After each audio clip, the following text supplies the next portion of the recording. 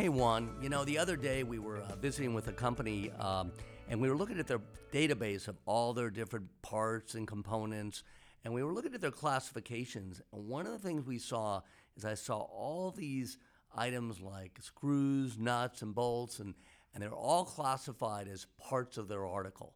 Yeah. Almost every one of them.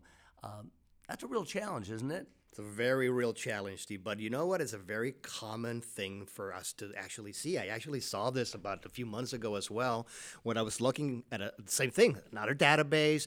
Company was making these particular items. And again, the company assumes that because it's an item that goes into their product, just because it goes into the product, they automatically think it's a part of the article. They forget all of the classification rules. Basically, they just throw them out the window and they go in and start classifying everything that they have essentially in their bill of materials as a part of that finished good. Hello, everybody, and welcome to Master's Method Podcast from Zisser Customs Law Group. I'm Steve Zisser, a customs attorney, and I specialize exclusively in the area of import and export law and supply chain security. In the Master's Method Podcast, we're going to share valuable trade compliance, supply chain security information, and recommendations on the latest trade news in a unique format that's easy to understand, easy to use and apply. What we're going to do better than anyone else is that we're going to simplify those complex topics and concepts. And joining me on today's podcast is our good friend, Juan Moreno. Hi, Juan. Hello, Steve. Happy to be joining you today for this exciting topic on the number one GRI. Well, today's topic is going to be about this number one GRI, the number one general rules of interpretation. And what we're going to do today is we're going to talk about this most important classification rule and why it's so critical. I will tell you this classification rule, among all other classification rules, is the most important rule. And essentially, this rule is what we call the EO rule. And Juan, this really comes when you talk about the GRIs, the general rules of interpretation, which are really the guidelines that are in the HTS on how you actually assign classifications. It comes from what GRI? GRI number one, Steve. Basically, GRI number one basically says that where your product is named specifically by their description, by their descriptive name, that's what controls. Essentially, if you've got an item and that item is covered in the headings of the class of the harmonized tariff schedule, that's what's going to control the classification of that item. It doesn't matter that it's a part of an article. It does not matter how it's used, how it functions. If it's an item that is specifically named by name, that controls and is going to set the tone for that classification. Absolutely. I mean, this is probably the biggest thing that you got to do when you are signing classifications. You always have to look for what we call the EO first. Now, EO basically means what we call EO nominee, and it's basically Latin for by name. Just like Juan just said, if it's specifically named, specifically called out in the book, that's where it goes, no matter what. And by the way, there are no exceptions to that rule, right, Juan? No exceptions. Many times people believe that because it's something a little bit maybe unique to their item, thinking specially designed, dedicated to them. They're thinking, oh, no, this is for my item only, and it's got to be a part of the article. No. The rules basically said that if you're named, does not matter how dedicated, how specialized you are, as long as you're still that item that's named in the tariff, that's when it's going to control the classification. That's right. Now, you can see these kinds of EO items throughout the book. You'll see a bunch of named parts, for example, items that are basically parts of other things. That means they're not independent articles. They really can't function unless they're put into something else. Need something else, yeah. And there's a lot of items that are basically parts that are EO items. For example, steel screws, yes, nuts and bolts. If they're made of steel, those are all EO. They're specifically named, specifically called out in the book. I think they're basically in heading 7318. That's correct. And you put everything there.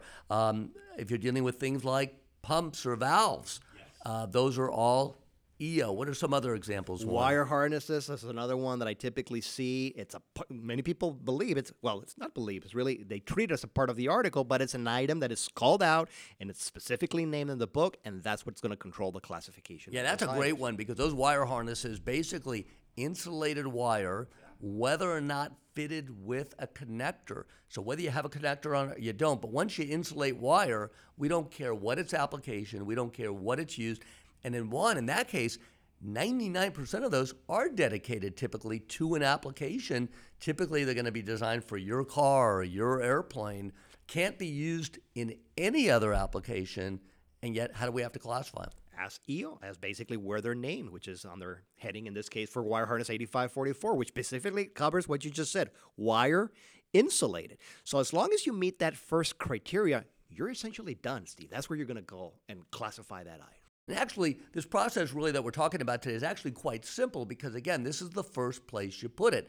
If it's not named, then you're going to look for other options. Exactly. But once you get that named, you're pretty much done. You're pretty much finished. You've pretty much stopped the process. So it's a pretty quick process. And if you use this rule and you kind of apply this classification approach, it's going to make your work certainly a lot easier. A lot easier. Looking for those EOs. Definitely. One of the things we certainly recommend when you're talking about items that are generally parts is you start to assemble and put together your own EO parts list. You identify all your common EOs. So one of the things we would recommend is if you look at your entire parts database, you would identify all those items that you've already classified as EOs. And you create your own little EO parts list, which means It's a great idea. as soon as you come across one of those screws, boom, 7318. You come across a wire harness, boom, 8544. And you're going to move a lot faster and a lot quicker because one of the things about classification, we're looking to get get your speed up, get your efficiency up, get your accuracy up.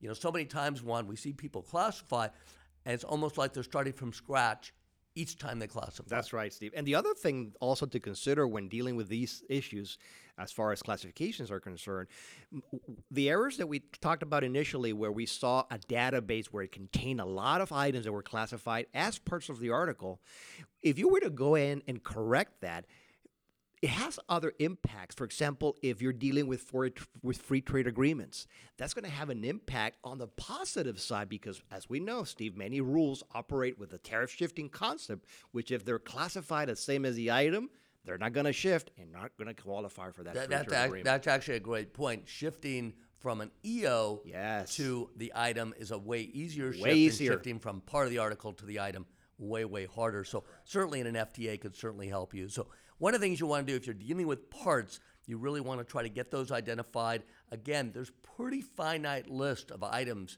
in the HTS that are EO parts. Now, in addition to EO parts, of course, there's EO finished goods. Yes. Now, one, I would say that most finished goods, those are complete and total items. That could be the car, the airplane, the chair, a table, the refrigerator, the washing machine. Those are complete and total items. A majority of those are classified as What they are, basically. they're As EO. They're all named. They're all aren't they? named. The only thing that you might stumble on is that your specific description is not the exact description that's covered in the book. For example, computer. Computer in the book is described as an automatic data processing machine, the old terminology of an ADP machine.